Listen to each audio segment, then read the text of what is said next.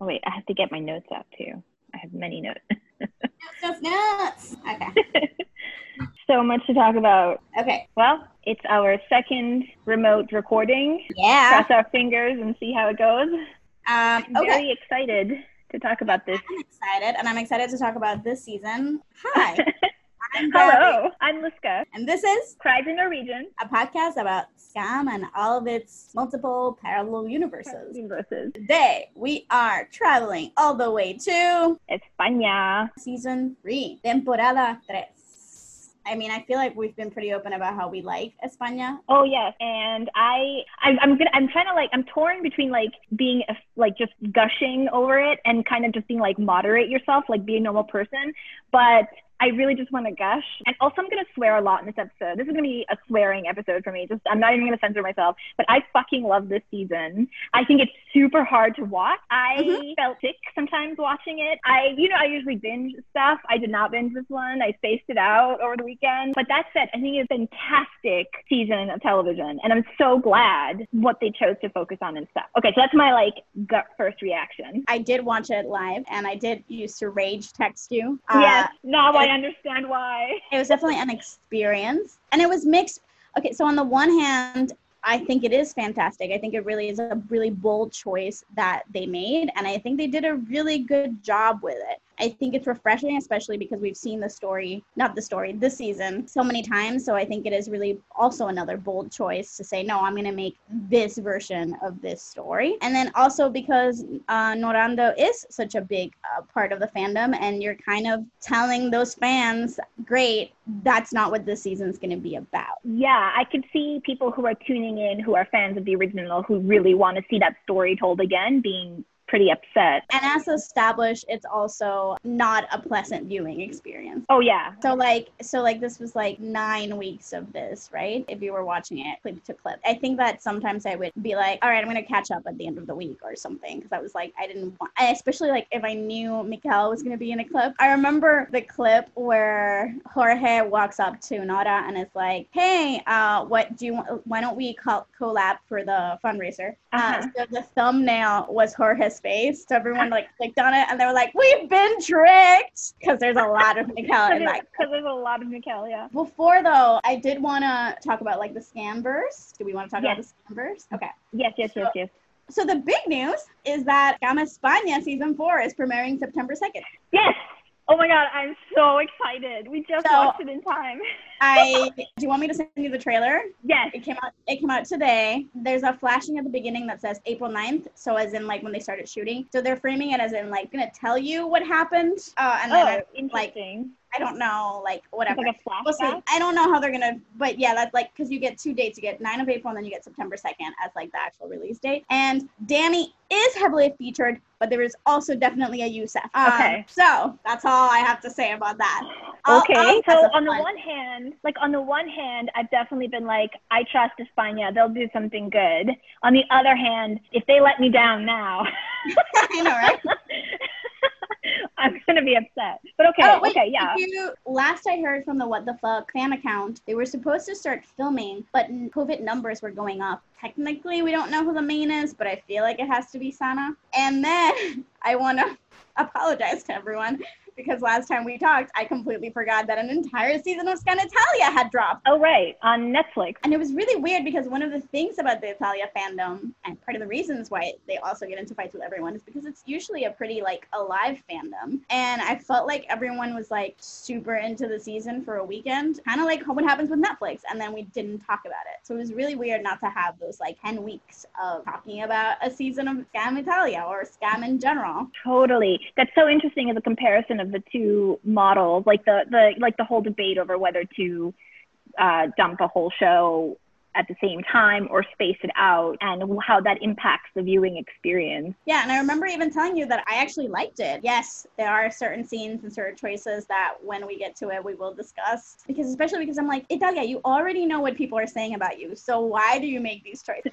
But overall, I actually quite liked it, and I quite liked some of the changes that they made, and I had a really pleasant time watching it, and I missed them, and it was fun seeing them, and I still love Filippo, and like, but yeah, just forgot that it had even come out. So that tells you something about the state of things. Interesting, yeah. And the benefit of a long period of time where the audience is dedicated to a show as opposed to a day or a weekend. Yeah. Yeah, for sure. And I think we've become a lot more snarkier with like Netflix's model of canceling stuff 2 or 3 seasons in particular, because especially if you're someone who's a lover of television, it's like you're not, so many choices have their greatest season in season 5. And if you don't give a show the chance to grow, the characters to like surprise you, to like take you in new directions, it's like there's just so much loss there. Yeah. You know, if I think about, like, someone made a point of like, you know, Schitt's Creek became popular on Netflix, right? Netflix wouldn't have lasted the 6 seasons that it lasted if it had been actually a Netflix show. It had started there. Yeah, but it's a pop TV show that was distributed later on in Netflix. I found that fascinating. And also like one of the, I mean, the reason, like what the difference between TV and movies, I mean, the thing that makes TV special is that you live with characters for a long time. You get to know them, as opposed to sort of like see it finish it like most movies. Exactly. So thinking about like the last sort of great, or at least recognized great dramas, even of network TV, I can't even imagine like The Good Wife, for example, without season 5. Season 5 is to this day, like when people are like an almost near perfect season of like television in network TV in the last 10 years. Season 5 of, I can even tell you the episode that people talk about, Hitting the Fan. I can watch Hitting the Fan and be like, oh my God, but every single rule that they break or every single expectation, it's because I've spent 5 years and 22 episodes per season with these characters. So that's why it hits the way it hits. So I guess most people, if you're listening, I assume, know what the deal is. But why don't we kind of explain what we're talking about when we say that this season is different, just as a sort of context situation. It is still Nora Grace's season, but usually when we talk about Nora, we're talking, it's the Norhelm season, right? So the William and the Nora, which is like sort of like the first iconic thing that Skam gave the world that made it so popular in Norway. And yet, one of the things that we've talked about and that people have talked about is there's something about the nature of that relationship that can be interpreted as problematic. Sure. Yes, toxic. Problematic. Let's say problematic. Okay. And it is. I also understand what about it works, as we've discussed.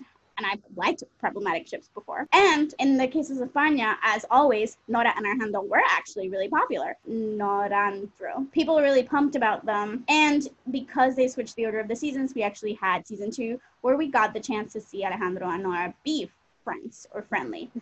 Yes, they grew that over that whole season, And they got a lot of stuff out of the way, I feel like. Yes, early on.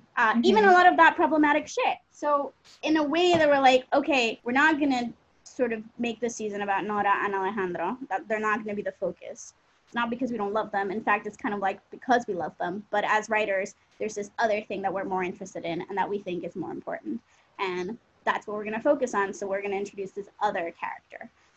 And yet at the same time, that also gives us a chance to look at some of the iconic moments and even some of the tropes that make Norhelm, and give them a different lens to explore them through. One where you can say, yes, there might be something problematic there. I mean, I wouldn't dare speculate.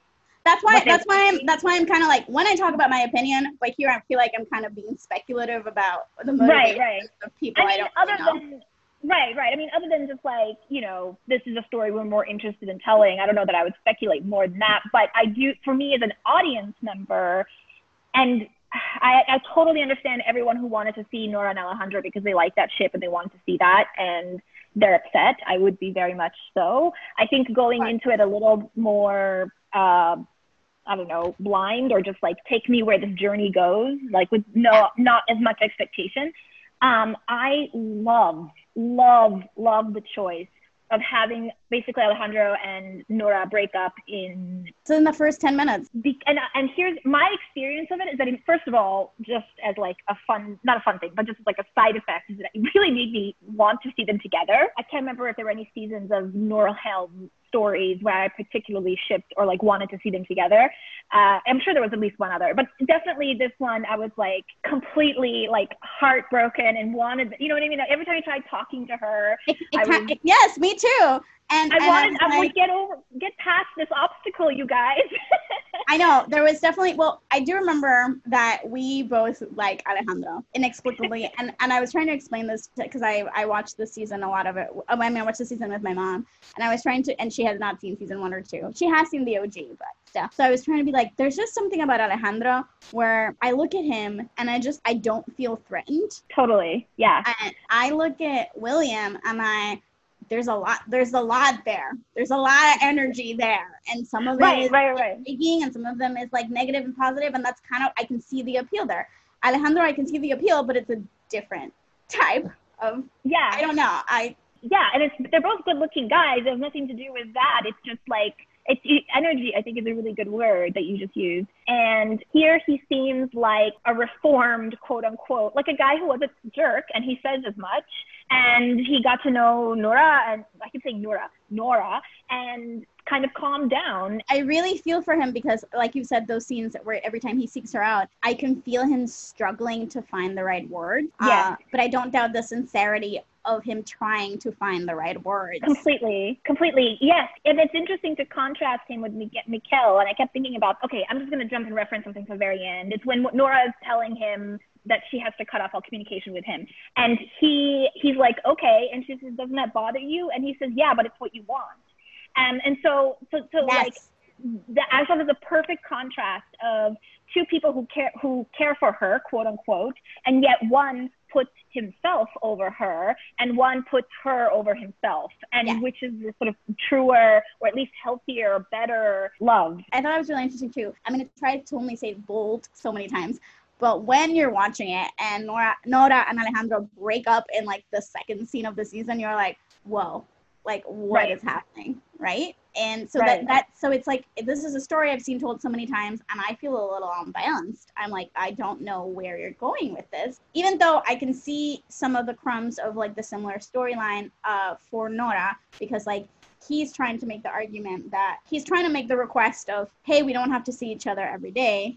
And then she jumps to certain conclusions, and he's trying and struggling to basically argue the world isn't black and white. Why can't we like talk about this? I'm either into you or not. No, completely. And so, okay, so kind of what I was going to say earlier, and then I kind of forgot because there's so much to talk about. I was going to say part of why I think it's brilliant that they did it this way is that I really think in so many ways, this is a season about Nora Helm. I mean, maybe much more specific than that, it's about Nora. By doing it this way, they were able to sort of laser focus in on her and create this journey for her. And by the end of it, there's a potential for future. Like, she kind of matures. She goes from a person who, when he says, we need some space, and she's like, okay, well then we're breaking up, to by the end, she has recognized, I mean, so many things. I think it's too early to start digging into all the different things. But basically she has grown, and she is now more ready and less, I don't know, judgmental or harsh. Yeah. A little bit, strict. yeah.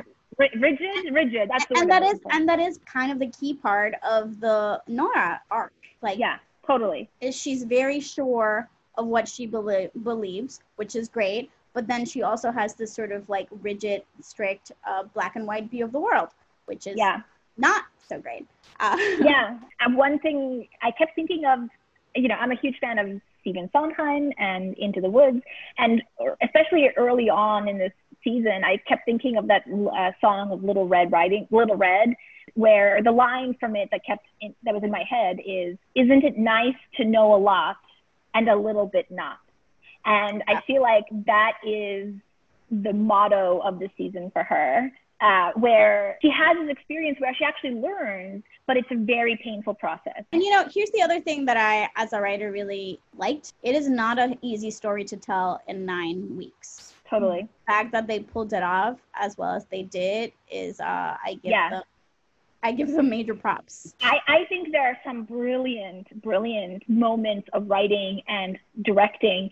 España has always been more subtle than Italy and even than OG, sort of like less Not flashy. so much, I don't think so much season 1, from what I remember. I kind of remember them always being sort of, well, season 1 I thought was probably the weakest of the 3 España seasons. Because season 1, maybe I should have re-listened. Yeah, I felt like, from what I remember, our criticism was more like it feels the most like typical high school show. I would see it on my TV, but maybe that was just the way it was filmed, not so much. Yeah, I remember feeling it was kind of, they were just a bunch of kids and we were following them and there were interesting stories, but I wasn't super, I don't know, I didn't have this like cohesion that I had come to expect from that's fair. Yeah, I think it's something like that, but go on. Yes. Yeah. So, but I actually was speaking specifically of the filmmaking, where it's just like a less flashy style, you know. Yes. Italia is all designed. Oh my God, so much. Yeah, you're right. OG and Italia are definitely much more of that. Yeah. Yeah, and this show takes this kind of really subtle, almost slice of life, I think is what we called it when we were talking with Adriana about it, approach. And I feel like they did it really well in season 2 and they perfected it, in my opinion, in this season. There are so many subtle choices in the writing and staging of scenes. I cannot wait to get into some more specifics. That's what I was going to say. I think part of the reason why I feel so much love through España is because I feel like I've watched it grow. Totally. Like in writing, in shooting, the actors. Totally. And yet, so it's like a journey we've been through together, and I'm proud of them.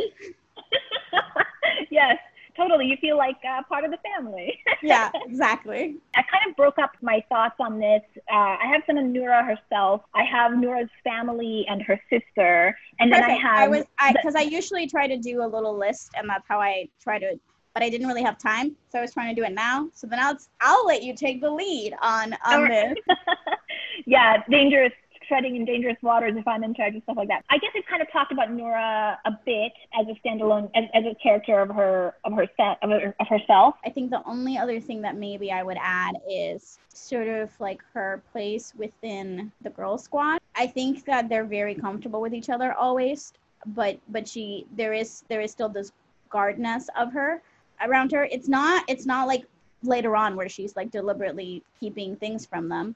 She's definitely very aware of the image that they have of her at that beginning and really wants to keep it, right? Yeah, the show does a really good job in the early episodes of kind of establishing certain things about her character and her personality. I love Noura, OG Noura, obviously, but I have to admit, I think Noura España feels like a more real person. OG Noura goes through a lot of stuff and her journey is interesting. I don't want to like, it's not even like a better than, it's just an apples and oranges thing. But Noura España, she just seems like such a great mixture. And I was skeptical of the actress when I saw her in the original. I was like, how is this going to work out in season 3? I don't know. But she seems like such a brilliant mixture of OG Noura's maturity and her own naivete. Yes. And that has to do with also with like the casting of them a little bit younger. So I thought that worked out really well. And then they set up certain things about her early on. They talk about how mature she is, how she's a goody two-shoes. All the girls kind of recognize this. And you're totally right that she seems very invested in like keeping up that image. And that plays a role later when she doesn't want to talk about her problems. Yeah, and then I don't want to talk about it too much right now, but the other part that I thought they did really well in terms of that is like she is that way, except with Ella. Like, and so that best friendship of them is one of the things that they've done the best since season 1. Like, it never feels like it was dropped. It felt like I always believed it, and it was very consistently there, that bond between the two of them. Yeah, as an overall thought about this season, I would say that Girl Squad always felt like a friendship group. Yeah. And I think it has to do with that like slice of life quality. I never felt like I was getting too much of them or too little. I think the Viri clips probably helped that balance because you would get some of the other characters in that as well. But like little things, like the way Chris, when she sees Nora in the hallway and like yells and comes up and grabs her and hugs her. They just did like a really great job of making me feel like these are friends who are in the same school. They see each other. They talk about homework and each other. So and another thing they kind of set up early on, I noticed that like and maybe this is kind of what you're talking about. Actually, it's totally what you're talking about putting up a front. She presents herself as very tough and very controlled. Yes. But as we find out more, she's actually very afraid. And so at some point, I remember when it gets to her sister Emma and talking about her backstory, I suddenly realized I almost feel like, how do I put this? When she pushes Alejandro away at the first sign of rejection, like so completely. Yeah. And I think it speaks to that like fear of being vulnerable and fear of control. I'm in control. I made the choice to break up. I make the choice not to be sad. So my mom at some point goes, even though she enjoys my running commentary every time Alejandro's there, she's like, well, honestly, Nora doesn't seem that broken up about it. Like at the end of the day, he's more broken up about it. And I was like, yeah, but it's because she went into that relationship kind of like people who go into their wedding day going, well, there's always divorce. So she was like, I'm in control. I'm never going to give up more than I'm willing to give. And that's just not, and even though she has grown to like him much more, she can't forgive what she knows about him. She can't look beyond that. She can't take that leap. Yes. Yeah. I think you said it perfectly. Yeah. There's a degree, like that relationship with Alejandro, even if Mikel had never happened, or if the breakup had never happened, would eventually have happened. There's a degree to which she wasn't ready to invest. And I do believe by the end of her experience with Mikel, she would, now that she has literally gone through the worst, I mean, I guess there are definitely worse things in this, so I don't want to say that, but she's gone through like a really hard experience. I think she'll have a lot more ability and kind of courage to really be with Alejandro. That's why I was saying I think it really is kind of in a weird way, it's a Norham season. It is about wanting to see them come together at the end. I think it is, and I think that's why the second to last clip is about, the first clip is about them and the second to last clip is about them. Like, I think the show still deeply cares about that relationship. Totally. It just made a choice not to make it the focus of the season. It's like they're in the background. It's given its time. It's given its respect. It's just not the story that they're choosing to tell right now. Yeah, I love it. I'm going to keep saying I love it. So should we talk about her family and her sister? Yeah. So her sister Emma is visiting from the U.S. I have questions. I'm wondering if she's just failing college because she just is there for 2 months in the middle of the semester. Yeah, there definitely feels like there's a whole story there. Like we could have had Emma clips. And yes, for sure. I was like, because Emma's like, sorry I didn't come for Christmas, but here I am for 2 months in February and March in the middle of my semester. What up, everyone? Yeah, she's a really fascinating character. I think she doesn't have a lot of screen time. She doesn't, but I think they set up that family dynamic in like the first clip that she arrives so well. Absolutely. I love that when she's coming in to the house and Nora, it's kind of breakfast. She doesn't even have her makeup on or anything. And she's just staring at her sister with this look of pure adoration. I mean, I loved it. I loved it so much. It was, I looked at I don't have siblings, direct siblings. I have older cousins and who were very much like my siblings growing up. And that was that look of like they're here, it was so pure. And yet there was also this disruption a little bit because like you can tell that moments before she was considering telling something to her mother, which doesn't seem like a thing that they do that often. Do very often, yeah. As soon as Emma arrives, she's the focus of everyone. Completely. Because I think she's such a big personality, whereas Nora, and that happens a lot with siblings. Well, if you're the big personality, then I have to be the more subdued one. Oh, if you're the crazy one, then I have to be the responsible one. Completely. One of the things I love about Emma as a character is that not only is she kind of interesting and very quickly you understand a lot about her and why she is the way she is. She reflects, she's not just there as a plot device and she's not just there because family should have siblings. Knowing about Emma teaches us about Nora. Yes. And yet it doesn't feel that Emma, I don't think that there's a resentment from Nora about it, although they do both acknowledge that they're not as close as they want to be. That's sort of their arc. Trusting, I think, each other with other parts or their whole parts of who they are, right? Because even in her family, it does seem like Nora struggles with the same problem that she struggles with the Girl Squad, being beyond that image of control, right? And so her journey with her sister is kind of like loosening up on that and being willing to communicate. Yes. Yes, but the very last clip when she calls her sister and she's like, "I'm going to tell you." That's a very deliberate choice, and I thought it was really, really well done, and it paid off.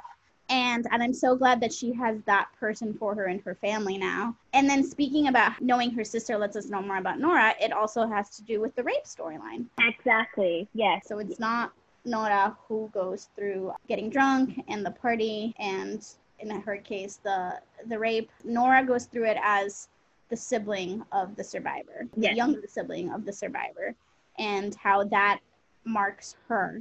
And I thought it was a fascinating choice to make. It totally justifies Nora's refusal to drink and also her cautiousness around men. Yes. But it's weirdly sort of like learned. It's not something that happened to her, but this trauma was so big for this family. I mean, at least for the two sisters. Yes. That it actually affected her outlook on things. Yes. So it's like, I think it's also this acknowledgement of like the shared trauma of these experiences that sometimes isn't acknowledged a lot. You know, you see it when like you'll hear a rape survivor who has to go on the stand and like does like this like heart-wrenching like letter about how every aspect of her life and how it's touched. And yet here it's so simple and so effective that you're like, oh, that's why she's that way she is. That's why she freaks out about this. That's why. And the difference on how it affects both of them, how it affects Nora's behavior and how it affects Emma's behavior. And it's interesting the thing you said about how it's almost like you wonder whether Emma actually is flunking out of college, because I was thinking that the whole time too. And you so quickly see her self-destructiveness and how she's actually not over still this thing that happened to her. In fact, there's a scene, I think it's in like episode 3, where she and Nora get into an argument. And I'm thinking about that argument too, about like feminism. And but there's a line that I was thinking of, I think we're thinking about the same line, where Emma is basically saying that she just wants to be a normal girl. Like she says, una chica normal. And that's her response to it. It's like, you know, this trauma is not going to destroy my life. I'm not going to let it. And so this is her version of that. I'm still going to go out. I'm still going to drink. I'm going to have fun. I'm going to continue to be the Emma that I always was. But she has to deal with it, right? But she has to. And there's a quality to her, both her defensiveness and anger in that moment, and also even just the nature of her, I don't know, just the delivery of her lines, where there's this, it's just so clear she is not past that trauma. And she is not just being a normal girl. I mean, that's at least how I read the scene. The show doesn't really go far into it, but I would be fascinated because it's not her season, right? It's not. But I think there is enough hints of that you do get that for sure. Yeah.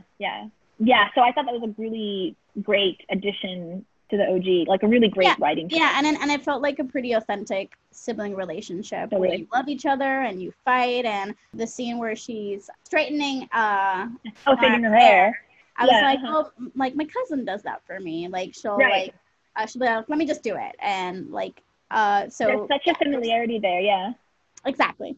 I thought it was interesting that for all the times that Nora almost tells her sister about something that's going on, and clearly something is going on with Nora, and Emma asks but never quite pushes, and in fact almost smooths things over. Like the first argument she had with Alejandro, she's kind of upset about it, and her sister's on her saying, well, I mean, couples argue, like it's not a fight, you know, I mean, sorry, it's not a competition. So it was interesting to me how I think Emma isn't mature enough to recognize, even though she's older, to recognize these signals. I thought that conversation is really interesting too, because I can't help but my first instinct is to get a little bit at Emma, but it's not her fault because she doesn't know. She can't know. Not at this point. Not, she doesn't have those tools. Yeah, and when we talk about their well, and also the aspect that is kind of interesting because it's kind of, we never, I think, see them really ever together. Technically, the person who brings Mikael into her life is Emma. Oh, that's such a good point. Yes, that's that disruption. Yeah. Again, speaking to that, yeah, that's a great observation. I was going to say, I think also the reasonableness of what she is saying in that scene about couples fight. Part of what's so insidious about the Mikael relationship is that for so long it seems so reasonable, and to outsiders and to Nora herself, you can't argue with what he's saying. It makes perfect sense. That was the fascinating part of watching it clip to clip. The comments on those clips. People really like Mikael. Okay, so I have a question about, there was one clip that didn't have English subs. Is that what happened? Something happened. I had to look it up on YouTube. And it was the Valentine's Day when they're on the hilltop looking out. And he said, I had to find it in another playlist on. Okay.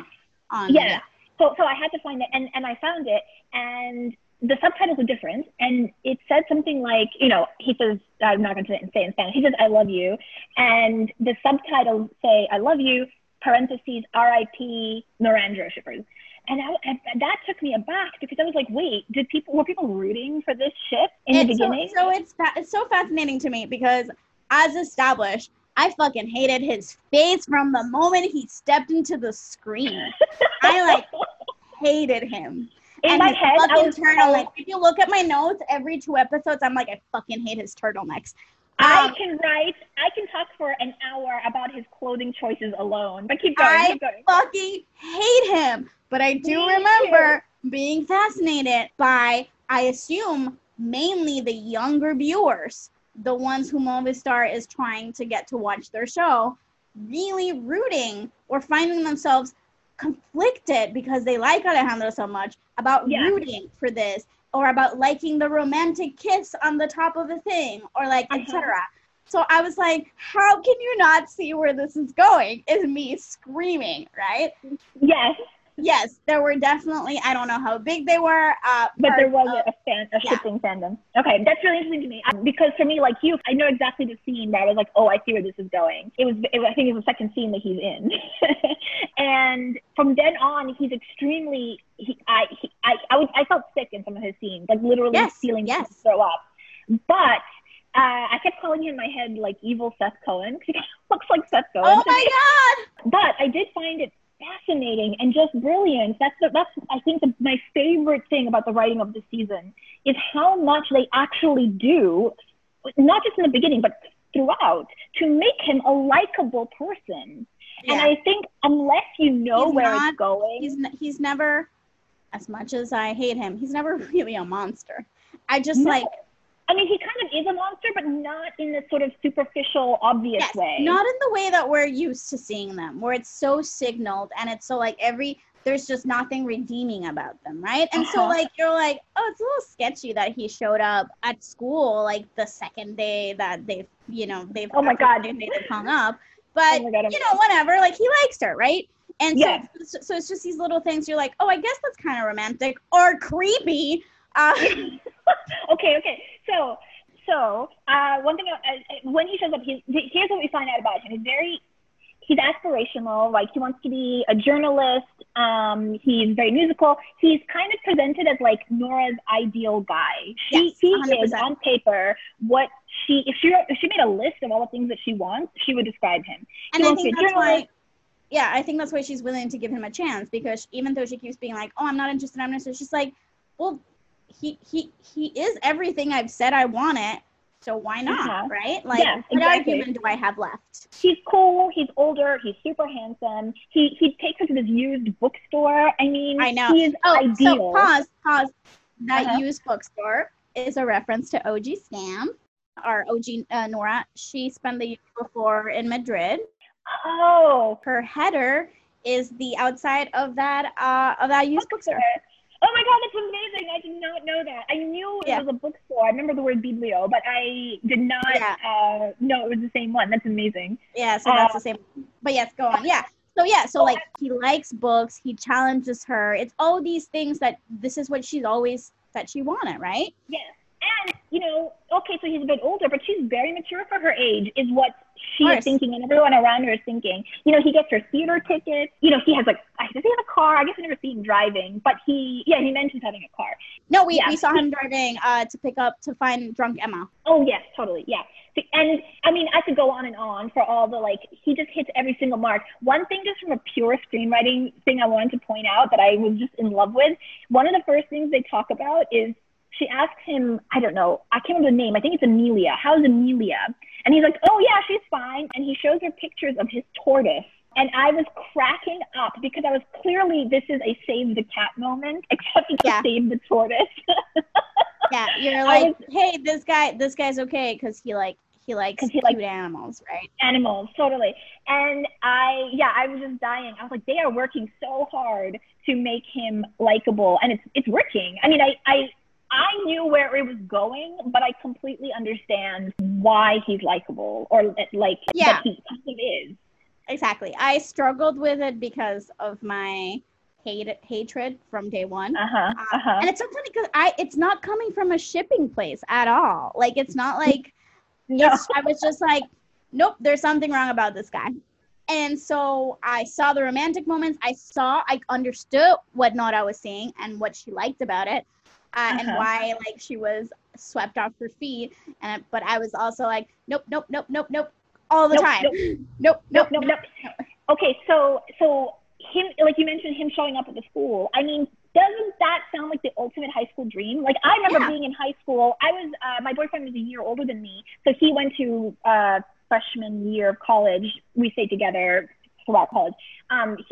He was a freshman when I was a senior. So sometimes he would come and pick me up from school. And it was just like the coolest, most amazing feeling in the world. Guy. And just kind of like, you know, you're getting picked up in a car and your girlfriends, and he comes over and he, like, you know, gives you a peck on the cheek, and everyone kind of understands you're an item, like everything about it. But even the insidiousness of part of the insidiousness of that, I think, in this case, is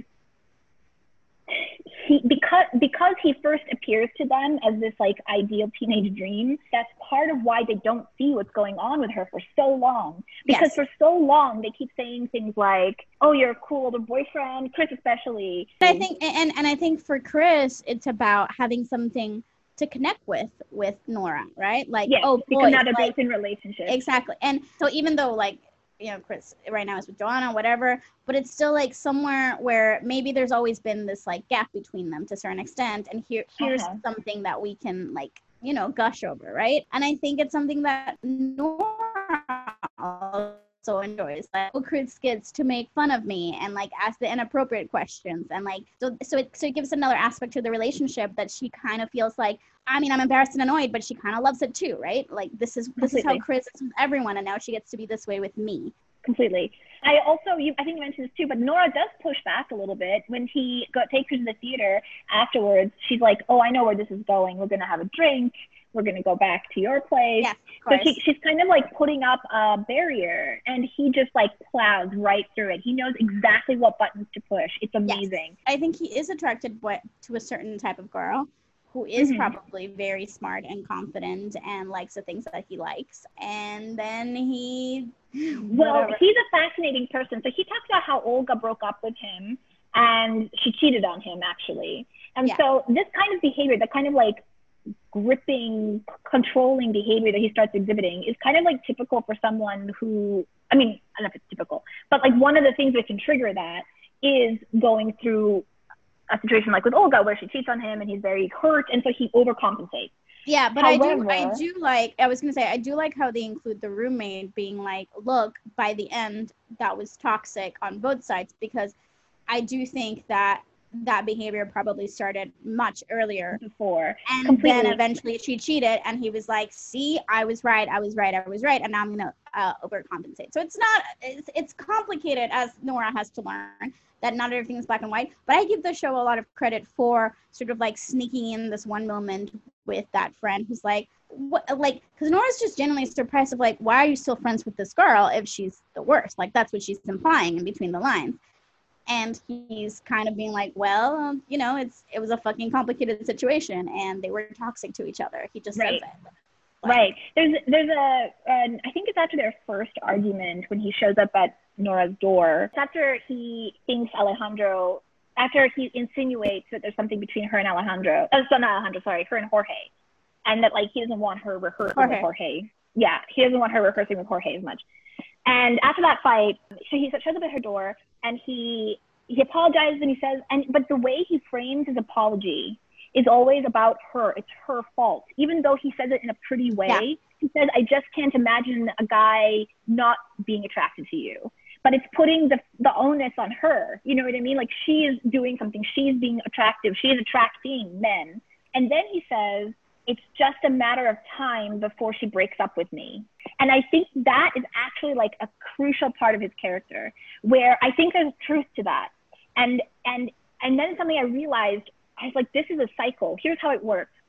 He gets with a girl. He legitimately likes her. I mean, you know, he legitimately of course, likes, I do think he targets, and it's interesting she's so much younger than him, I do think he targets unconsciously, he targets probably girls who he can control easier. And then he starts this cycle of slowly getting more and more controlling, slowly isolating her more and more from her friends and family. Mm-hmm. To the point where she starts going a little bit nuts. She starts lying, compartmentalizing her life. So then that transforms, then basically he like pushes her into cheating is how I imagine that happened. Very similarly to how it almost happened here. Well, it's like needing a way out, and sometimes the easiest way out is to cheat. Because Exactly. And almost like, because you do care for, you or the girl do care for him, but some part of your psyche is saying, get out. You need to get out. And so you just destroy it. You smash it. So then he's justified in his anger. He has created the situation, but now he feels justified in being angry, and it's all her fault. And so I just thought, like, this poor guy, at some point, they talk about Joanna and her BPD and stuff, and Nora says, like, well, what about Joanna? You guys fight, you forgive her. And Chris says, well, but she has a mental illness. What's his excuse? And it kind of like glossed over in a weird way, but I was like, no, he does too. He has a personality disorder like the size of the moon. And it doesn't excuse the behavior. I think yes, but I think what they're saying, it's like, I mean, that it's still different. Let me see. I really don't think it is. Bipolar disorder is a personality disorder, just like narcissistic personality disorder. It's not classified the same way as, say, schizophrenia. You know, it's always biology, like nature and nurture. They are technically the same classification. But I don't think that Chris and Nora should treat that relationship the same way. No, absolutely not. Okay, because that's one good thing. No, absolutely not. And one good thing that Chris does say is like, yeah, but Joanna is getting treated, and she goes to see a psychologist, and she's trying to be better. And that he's like, he may get to that point, but I just thought, like, man, this guy's going to go through his entire life creating these cycles of drama until he ends up either alone or committing suicide or murdering someone, right? Like, it's just going to keep escalating. It felt so clear to me. Unless something happens that knocks him out of it, that is able to make him understand that the issue lies with him, not the women around him. He doesn't just have the worst luck in women, and that he needs to seek help. Okay, I'm going to be like a little bit honest. Like, I've talked about having like kind of a manipulative, problematic boyfriend in the past, and there are scenes in this season that could be from my life. It was so eerie seeing it play out exactly. I mean, in a weird way, it's cathartic. I mean, it was a long time ago, so I feel like I should be over it. But clearly, I had such a strong physical reaction and I had kind of like moments of like, oh, it wasn't my fault. And it's so weird that I think my brain held on to that. I mean, continue your story. I just wanted to, one thing where I was like, I think that's why this season is so important, because I think when you see manipulation, when you see abuse, there's a very specific image that you have, and this is what it usually looks like. It's much more subtle. And a lot of it I think takes years that in retrospect you go, oh, that was a bad relationship I needed to get out of. That was like, this guy was grooming me. This guy was doing, like, you know, so that's why I'm really glad that this season exists. I know that a lot of countries actually sometimes acquire OG scam to teach. And so, like, when I look at this season of España, that's what I see in it too, that value. And I think it is valuable. Completely. And so things like, and this is what I said when I said, I think the writing of this is kind of brilliant because they nailed some things that, like, some details that I feel like whoever wrote this, I mean, the people who wrote this did their research. I mean, I'm sure they did that anyway, but also just like, I feel like somebody must have gone through this. But here are like the small things right away where I would feel like, I would feel like ice in my stomach. Or an early scene was when she's out shopping with Eva and I think Amira is there. Yeah, and he's texting her, right? So here are the signs. Like, he's constantly texting her when she's not with him. So he's constantly, like, intruding in her space. He shows up unannounced all the time. Whenever they're together, he's like begging her to stay longer. Every single time, I'm pretty sure that they're just hanging out, he's like, oh, please, just 5 more minutes, just 5 more minutes, right? Which on the surface just seems romantic, but all together, all these things together are really insidious. He also never, ever actually invites Emma anywhere. It's all a lie. We know. That's totally a lie. I'm sure there's a lot of things that signal to me that he's lying about a lot of things. He does take her to the theater. He's always talking about these friends he has, and he does take her into the theater, so he clearly at least knew somebody there or bribed somebody there. But it was interesting to me when they're talking about going to Rome, and he says, oh, let's not go stay with my friend. Let's go get an apartment. And I was like, 100% there's no friend in Rome. Yeah. Right? Like, no doubt. Okay, Rome, those extravagant gifts. Right? Yeah. Like, everyone else gets her, like, you know, a hat. Alejandro gets her like a jar of candy. Yeah, her like, favorite candy. They're thoughtful and they're from the heart, but they don't need to be. And yet he's like, we're gonna go to Rome. Yeah. I think that's part of that not spectrum, but like part of that.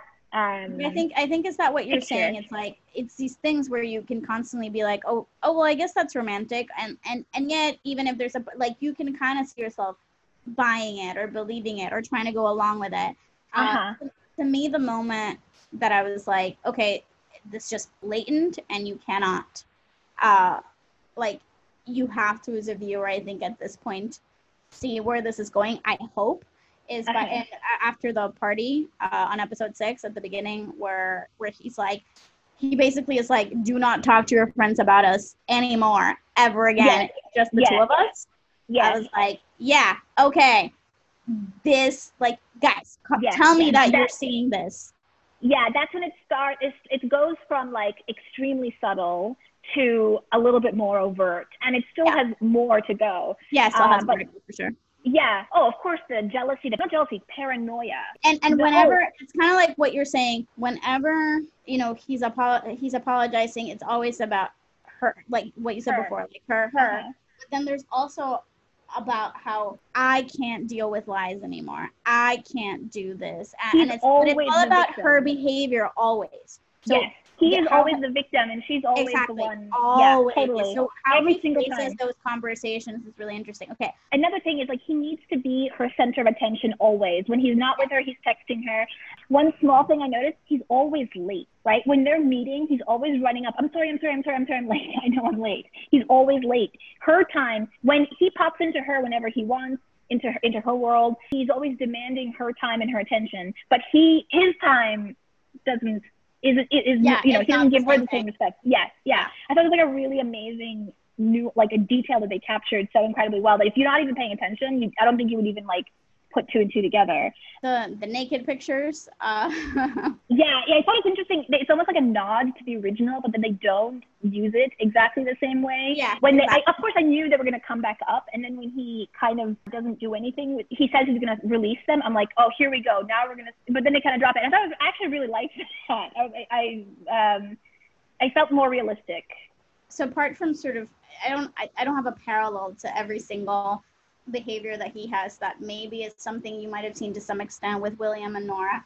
I do know that there was sort of like complicated feelings because there are blatant, iconic Norhelm scenes that are given to Mikkel and Nora, like Absolutely. the texting at the party, and then to like have sex for the first time, right? Like that's the big sort of like Nora and William moments. Actually, one of my favorite moments because I think they're like two cute idiots, like at a party, texting and like whatever.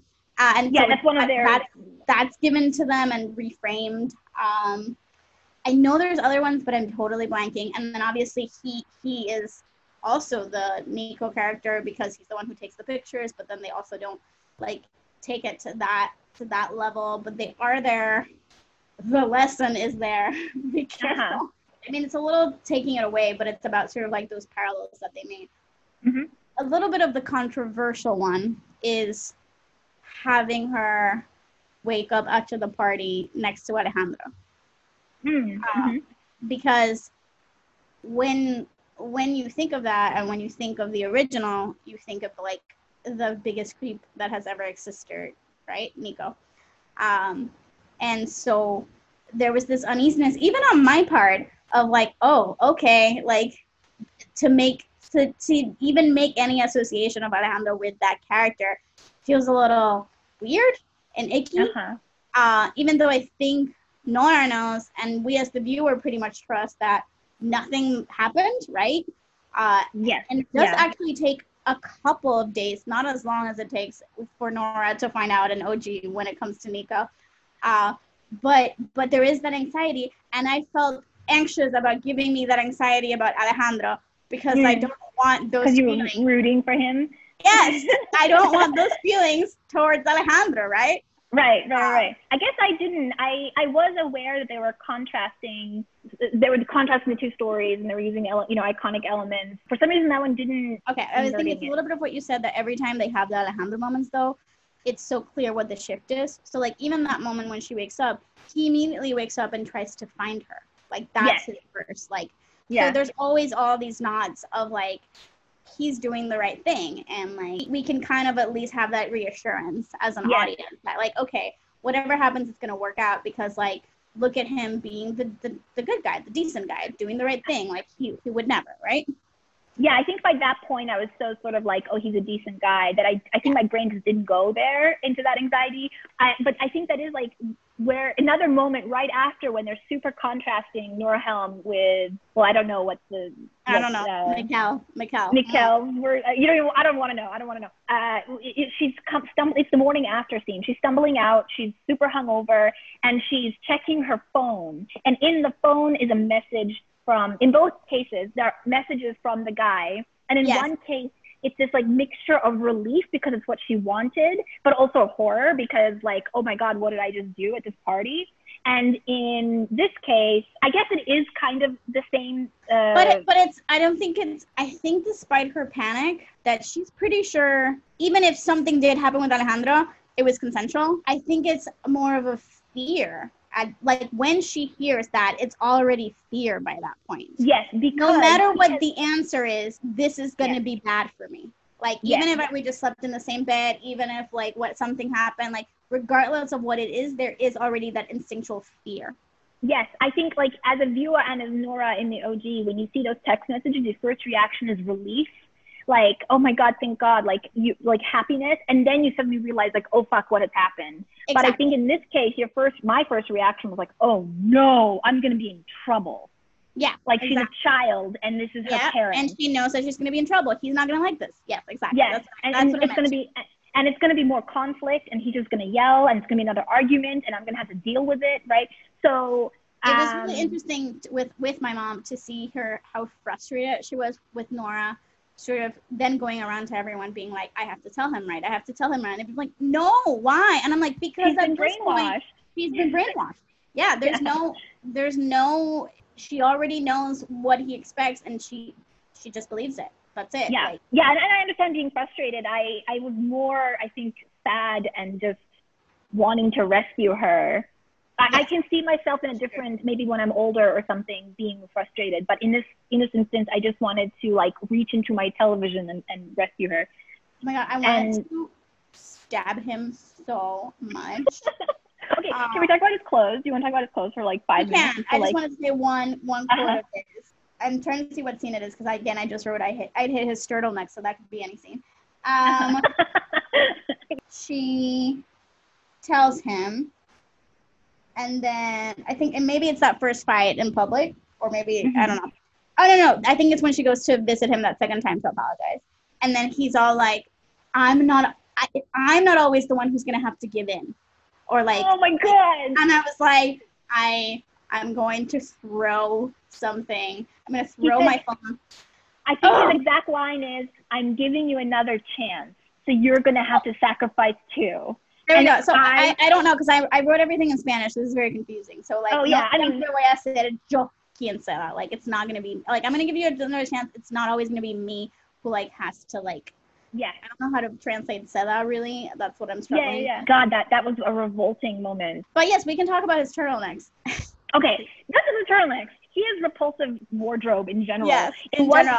And I think it kind of helped me a little bit because I think he actually is a handsome guy, but I hated so much everything he was wearing that I didn't quite see it. The first time I noticed just how repulsive it is in the bookstore scene. He's wearing, I think, a kind of an oversized cable knit turtleneck, obviously, with these horrible plaid pants, like short on him. And but the thing is, it's not stylish. It's not like eccentric, hipster, vintage bookstore guy outfit.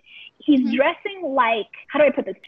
He's a 20-year-old dressing the way he thinks a 40-year-old thinks a 20-year-old dresses, like a cool 20-year-old. Okay? Yeah. That hideous scarf that's always just like drowning him. You know? Oh my God, yes. And I think she starts wearing scarves that drown her. And then obviously this has become sort of like a thing in every Nora season, but I did like the use of the lipstick as like a mark of where Nora is. Yeah, and to make it very explicit. Yeah. Oh yeah, it's all, yes. Especially, I think in her case, because I know it's a Nora thing, but I do not think that she has the best face for this particular like shade of lipstick. So I noticed it even it's more. Not her coloring. Totally. Yeah. So I noticed it even more when she does not have it. Well, it's interesting. I think she looks prettier without it. It's interesting that yes, my mother had opinions about the level of prettiness of everyone. Oh. She actually thought that Viri is the prettiest because she's so beautiful without any makeup on. Oh, that's so sweet. Yeah. That's a very mom thing to say. It was also really, every time Eva showed up, she'd be like, she's pretty too. And I'm like, yeah, you've already told me that. Go on. I was going to say, just the casting choice of Nora is interesting. She is so young looking. Even when she turns 18, I was like, oh my God, you're 18? Like, it looks like you're 16. She's so like young looking, and it almost might have worked against the show in a way, because there were moments where I was like, I don't know that I believe that this guy, but not Alejandro, Mikel. Moments when I don't even believe that Mikel like would chase her so much. Later, as I started understanding his pathology, I was like, oh, I totally understand. It ends up working really well because it makes the whole thing so much more awful somehow. She's so like the scene when the first time we meet the roommate. I remember being like, my hair was standing up on my arms, because I was like, these roommates are noticing that she is so young. It's so creepy. Like, they must be thinking it. Or like the scene where they first make out, they go to the apartment for the first time and they kind of start making out, and she doesn't want to go any further, and he kind of makes some joke about having to go take a bunch of showers. But it's so clear how different, like, even though maybe it's only 2 or 3 years difference, but they, in terms of experience and intent, they are 100%. In different universes. And it's so clear. Anyway, I think I just thought of that again because the lipstick is on OG Nora. It's very much a part of her. I think she owns it. In this version of Nora, it feels like part of that image that she puts on to pretend that she's older, to control the things, to control herself and the world around her. Yeah, for sure. I know it plays does kind of same thing in both versions, but it seems so starkly clear here. Yeah, to me, it's just somehow it doesn't feel as natural as it feels with Nora. Totally. I don't want to completely shift away, but I do want to start talking about some other parts. So I feel like maybe we do that in contrast. And so I guess we can do sort of, okay. So I do want to talk about Vidi and sort of like this other parallel story. And we can maybe the way to start with that is the Vidi Hugo storyline first, because it's it's made directly in contrast. That's the whole idea of it, right? Like it's a deliberate choice that it's made. So yes, for people who just watched it on YouTube, there are Vidi. So Movistar made the choice, and I remember they announced it, and I think it was Dia de los Inocentes, which is like Spanish April Fools. So everyone was like, is this actually happening or not? And it basically was, and I think this is, so we've talked about there's certain characters that it seems like NRK and Julie are not willing to let be full character seasons. And from what we understand, it's either everyone who was the original, I don't know, but definitely no Evan and definitely not Vilde as far as we can grasp, right? So people have found like little loopholes to do these type of things. And in the case of this, it's like, well, it's not a whole season. Here's some specific clips that is content and you can only get on the paid Movistar like website, right? And so that's sort of the way that she doesn't get 25 minutes, she gets 3 to 5 minutes per episode. Per week, yeah, per week. So that it does give you a glimpse into Vidi's world, which I actually quite liked. And sort of the journeys are supposed to be parallel in opposite ways. I don't know how do I... Like, I guess perpendicular is when they intersect, but they're going in opposite trajectories, right? So one of the things that I liked, and maybe I was the only person. So basically, they go on, there's like parallel journeys with their shadows, kind of. Yeah, so I think she starts here and she ends up here. Yes, it's very kind of trying to walk into a wall, and by the end very joyful and kind of holding hands with her shadow almost. Yeah, versus Nora starts, what was the first one? God, that poster right there that you just held is amazing. All the Nora ones are amazing. I love them. So those are my favorite. The Nora ones are my favorite. Yeah. And so the first one that we got, I think this was the first one that we got. And we were like, yeah, what does that mean? So it's like a picture of like a pretty happy Nora with this kind of menacing Hitchcockian psycho-esque shadow threatening her. And then the next one is like half her face is blocked out by the shadow of a man's face. And then there's like various hands around her throat, over her face, finger to her lips, shush, as if saying like shush.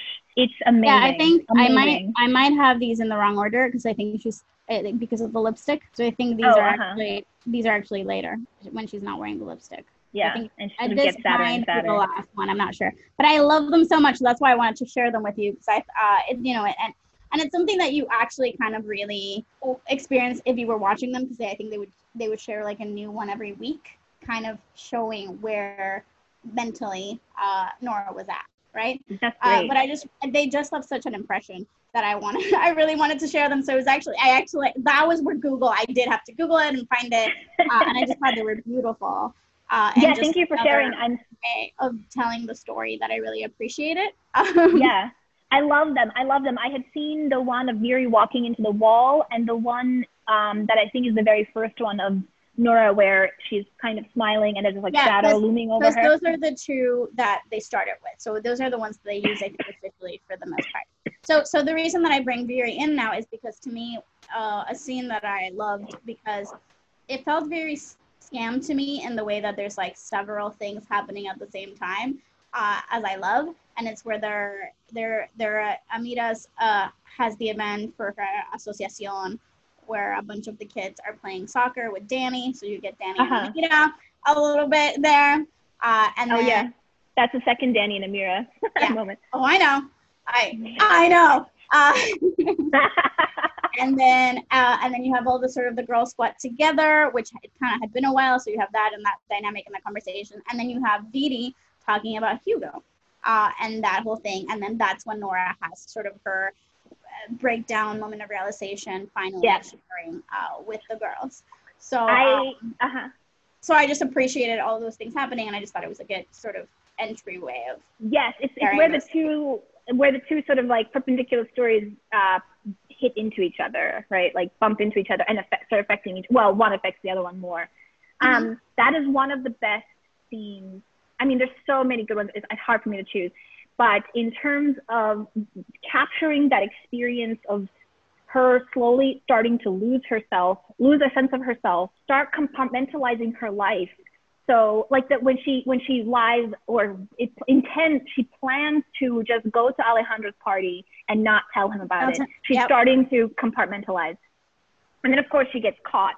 I know, and it's Chris, and you're like, you feel a little bit betrayed by Chris, but Chris has no idea. Like how could she know? It's also perfect because it is those kind of tiny things, just like life, because these are things that it's impossible to keep secret, and also you shouldn't keep secret. You shouldn't have to. In how she's lying to her friends, she's lying to him. There's this moment after they're about to get back. Oh, it's the scene where she has woken up with Alejandro in the bed. It's the first time she's seeing him, and she's going to tell him about it, despite everyone telling her not to. And they begin the scene. And he says, oh God, I just want to claw my face off. He says, he's all like, oh, I haven't seen you in so long. I missed you so much. It's been a whole week. And she says, we saw each other on Tuesday, right? And he's like, oh yeah, well, that's long enough. And it's one of those things again, where it's like, this should be romantic, but it's awful. It's awful. Yeah. And then she says, and then he asks her, like, how did your project go? And she's like, what? And then that's when you realize she lied to him again. Yeah, she's been lying. Yeah.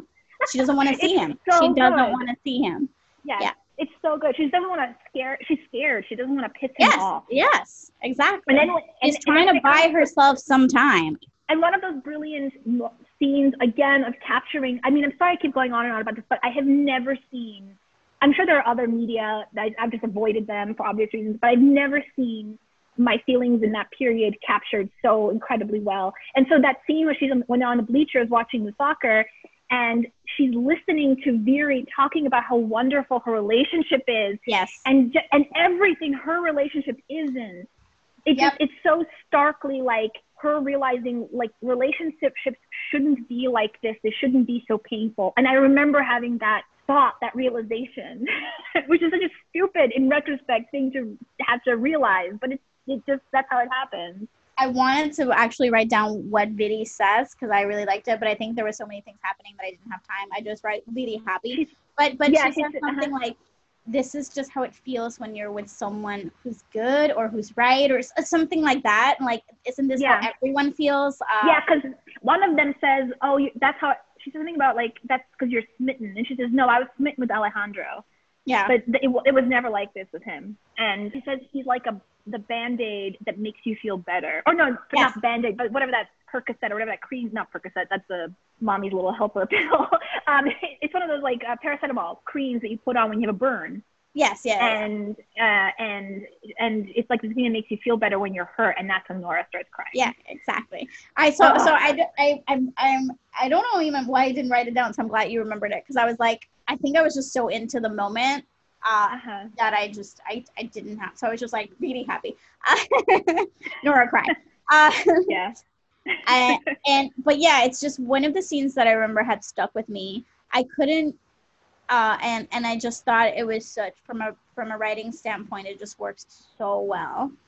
And I also really like Viri and Hugo, so. I love them. They are so adorable. I love them so much, and it makes me sad that if you don't have access to them, you don't get that contrast, because it really, I really do wish there was a way to have the full episodes as they were actually released in Movistar, because it is kind of like a moment to take a breath in the middle of all of the completely and Nora thing. Like, I was just looking forward to those moments so much. Towards the end, I was so relieved to have a very 3 to 5 minutes just to like calm down. Yes, exactly. Or just to sort of, just to de-stress, to let go of some of the anxiety. So yeah, I just thought they were really cute. I thought they did a really good job with them. And yeah, like that contrast between those sort of two relationships worked for me. I'm trying to see if there's anything else like significant to mention about Bad Norlham, because we could just talk about Viri too. She has like a couple of stories going on that I really like. I'm not sure because I'm like, you know. I mean, there's a couple of big things we didn't mention, not that they really need to, but like oh my God, when he blows up that her birthday party, right? So another moment where I was like, oh my God, that and the turntable, these are like psycho moments, okay? Yes, so he destroys Jorge's, I mean, it's implied, and I think obviously he destroyed at the last clip. No, I think at the last clip, he confirms it, right? He confirms it. Yeah. Because Jorge on stage said, Nora, you're the greatest, or something like that. Yeah. And then, also psychotic. Because Jorge is like a charming, nice guy. Like, and appropriate for her. Yeah. Like Jorge is nice. Jorge is cute. Jorge is charming. Like, I remember one of our issues is that Jorge is too nice. Yes, yeah. That's funny. There are a couple of Jorge moments that I loved, and I still like hope that they get together. I know. I love them. For my mom, I had to be like, Mom, he's still into her, and she was like, okay, got it. Right. And then we saw it every single time. Like, he would be like, ah, like his eyes whenever he looked at her. Yeah, he got all soft. Oh God. Yes. There's the surprise party. Okay, so then he comes to pick up Nora at the school. Chris accidentally says, "You're coming to Alejandra's party." Her cover's been blown, turns into a fight. He basically says, he's like, he walks out and he comes back to tell her, by the way, your sister's throwing you a surprise birthday party. I was supposed to bring you, but I'm not going. I'm mad. And he walks off. And now she has to go home by herself, walk into this party and live this whole party with it on her shoulders. Her 18th birthday party. Her 18th birthday. That capacity of ruining the good things around you, it's so endemic of this kind of relationship. But it's so right. I mean, just from like yes, I fucking lived that. Like, it's so accurate because I think it comes from like, they are miserable, so they have to make you some degree of miserable all the time. And when she's riding that train and crying by herself, I was like, I can't believe you just ruined this for you. I can't believe. Like, every time she thinks about her 18th birthday party, this is what she's going to think of. Yeah, absolutely. It's these cycles, escalating cycles. That was also very telling. It starts up small. First, it's just like, oh, I don't like you rehearsing with Alejandro so much. A little bit of a spat. It's over pretty quickly. He apologizes right away. I mean, not right away, but like heartily. He apologizes. Then it's a bigger fight, then a bigger one, then an even bigger one. Every time it's escalating. And every time he apologizes and things calm down for a little while, but the pressure inside of him keeps growing. He can't hold it back. He has to act out in this way. It's so fascinating to me. I'm sorry I keep going on and on about this, but it's so well captured. So towards episode 7, it's her talk with Alejandro, which we say it's so nice because there's this contrast.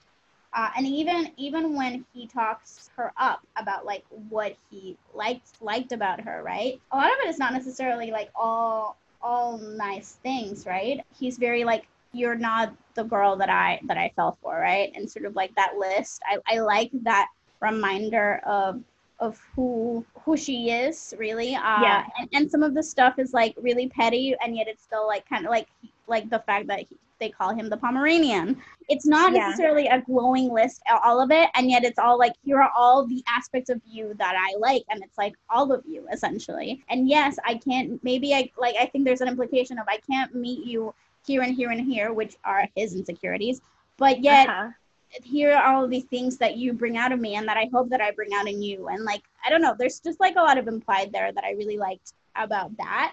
But he does go away with like, you don't seem like the Nora that I know. Yeah. And then yeah, exactly. I think that episode and from then on, you really get the sense that whenever she talks about herself, kind of starts to be from the point of view of like how Mikael perceives her. And it's always like, well, he's right because of this, and he thinks this, and he thinks that. and like there's just like there's no space for her when she's having conversations with even with other people. It's like there is kind of this effort to have these conversations, right? Like she is seeking out this advice and trying to figure out, and yet the only thing that there's space for is him. Yeah, and even the problems that he causes with her, that's another way of taking up space in her head. Yeah. Right? Yeah. The more drama he creates, the more she thinks about him. Yep, for sure. I thought it was interesting, even the way that they chose to end the whole thing, right? She tries to break up with him, and she can that first time, and then she finally does. I love that scene a lot. I remember I tweeted, like, that I was so proud of her when that happened, and I am still really proud of her every time I see it. I wrote down the level of strength of character that she has to not take him back in that moment. Mm-hmm. I can tell you with personal experience, it took me way more times of going through this to get to that point. And she, as an 18-year-old, got there. She never took him back after that. Yeah. And I was just like, amazing. I love her. I love her for that. Me too. And I love her level of maturity for talking to him that last time. Yes. There is a version where she walks the other way, you know, like. And just ignores him. Yeah. Yeah. But the fact that I think she felt confident enough to go and have that conversation with him and say her piece, which is, you want to change? Great. I'm not going to be the person who's there for you. Exactly. You do need the help, but I cannot be there for it. You have to find a psychologist or something, but I'm not the one to do it. Which is what I had forgotten that she tells him that, because the scene, like, before I would be like, the man just he needs to talk to someone, he needs to figure his shit out, like. Yeah, so, he's not incapable of love, and he's not incapable of being good. I mean, that moment when he takes her to the theater, like, he legitimately wants her to succeed. He wants to help her feel good. And you see that in those moments where he asks her to sing and whatever, like, there's nothing wrong with that. There's nothing really creepy about it either. You know how I'm always trying to find creepiness in his actions? No, like, it's like. Yeah, it's just that his version of love is always a reflection of himself, right? He can't see her as anything other than how she relates to him, how she is his. And here's the thing, like, I thought going into this that everyone's reaction to how creepy it is that he's older. And he's actually not that much older than her. It's only a couple of years, which certainly is not a big deal. Even in the 18 to 20-year-old range, that is actually, like, not, like, it doesn't have to be that big of a deal. Their casting choices make him look like the gap is bigger. But what I realized is that the issue isn't the age at all. It's like he's a raging, narcissistic asshole. He is controlling. One amazing shot is when she's purged Alejandra from her phone and social media, and he's standing over her, like, with his hands in his pocket, like a fucking father who's about to ground her. Yes. It's so creepy. She even looks smaller than usual, like completely. Like she's her whole body language. She, in the last, like, 3 to 4 episodes, she's a shadow of herself. Yes. And her sister comments on that. And like we said, props to Nicole, because we have questioned her acting ability and she pulls it off. She fucking delivered. Oh my God. Sorry, just one more thing I want to point out, just like a filmmaking thing for them, and I think I'm done talking about this. I think I've, like, purged it from my mind. When she goes to break up with him, she is hanging out with his roommate in the house. He's watching TV. They're waiting for Mikhail. Mikhail comes in, she's about to go with him to break up with him, and the television, which is already some sort of, like, horror type dialogue, is suddenly a woman screaming and being like, help me, he's gonna kill her, something like that. And I was just like, wow, that is an amazing way to underline, subtextually underline the danger of this moment. I was just so amazed by how controlled and well done it was. Speaking of that breakup scene, I also thought that the dialogue was so well done on both of their parts, because, you know, that this thing we're talking about, his personality and his inability of sort of, like, understanding what it is that he's doing. When he says, I've never forced you to do anything, he believes that completely. To his core. Yeah, right? Absolutely. He is incapable of seeing his role in this problem at this time. Yeah. And then even really well done. Like, even she is willing to be like, yes and no. And then sort of like, yes, because, and I can tell you, one of the most frustrating things about being in a situation is that it's so hard to articulate what is wrong and why. Because again, if you were to tell people about it, it sounds reasonable. He sounds sweet. So he's a little jealous of you. That just means he loves you, right? I heard that constantly. And God, that's why I'm so, I think, excited, like enthralled with this season, because it is so crazy to see it put on screen and just to be like, yes, it is a mind fuck. And it's so hard to explain, and they are constantly turning it back around on you, and they are so good at putting it back on you in ways that you don't even realize.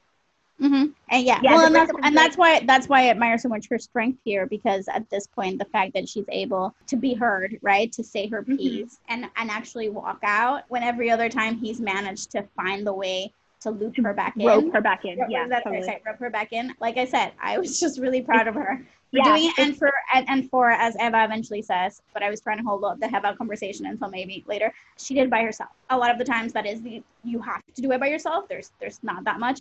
And the Olga way out was to cheat. Noura was able to find a way that was in a healthy way. Healthy, yes. Exactly. Yeah, and not shatter her sense of self by actually cheating. The way Eva kind of shattered her sense of self. Yes, exactly. Yeah, that's what I was thinking. I was going to say I keep saying one last thing. I firmly believe if the season had kept going, the first time she tried to break up with him, he's like, my dad was in a car accident. And it's a little bit like, is this true? I still don't know it to this day. Yeah. I don't know how he knows that she wants to break up. Maybe he has some sort of like weird psychopathic sixth sense, or maybe it's true and it's just bizarre coincidence. But it could be. I think if the season had kept going, and if they were to draw this story back and forth anymore, which they shouldn't, because it would just been like, just you want to choke yourself to make it too much. Yeah, too much. The next thing from that conversation in front of the school where she tells him he's a psychologist, the next step for him to escalate to get her back would be to attempt suicide, or to stage a suicide. Yeah. These are the kind of like tactics where when one doesn't work, like being angry doesn't work. So now I'll be nice to you. Yeah. You up it. Being nice is no longer enough. I'll guilt you. All right. I think I'm ready to talk about something else. So on that note, we are going to continue to be talking, because there's still a lot more to talk about, even related to Mikhail. But I think I want to through the focus of more like Eva and sort of like Noura post the breakup, I guess. And then we really do need to talk more about Vidi, and at least check in with Chris and Joanna. And there's so much more. Exactly. So let's say part 1 is potentially done here. All right. So then, till next time, everyone. Bye. So goodbye. Come back. Hopefully we'll be able to get it out soon. We are going to record it right now, but we're going to stop here for now. And continue finding us on social media. All right. I'm going to send you another Zoom.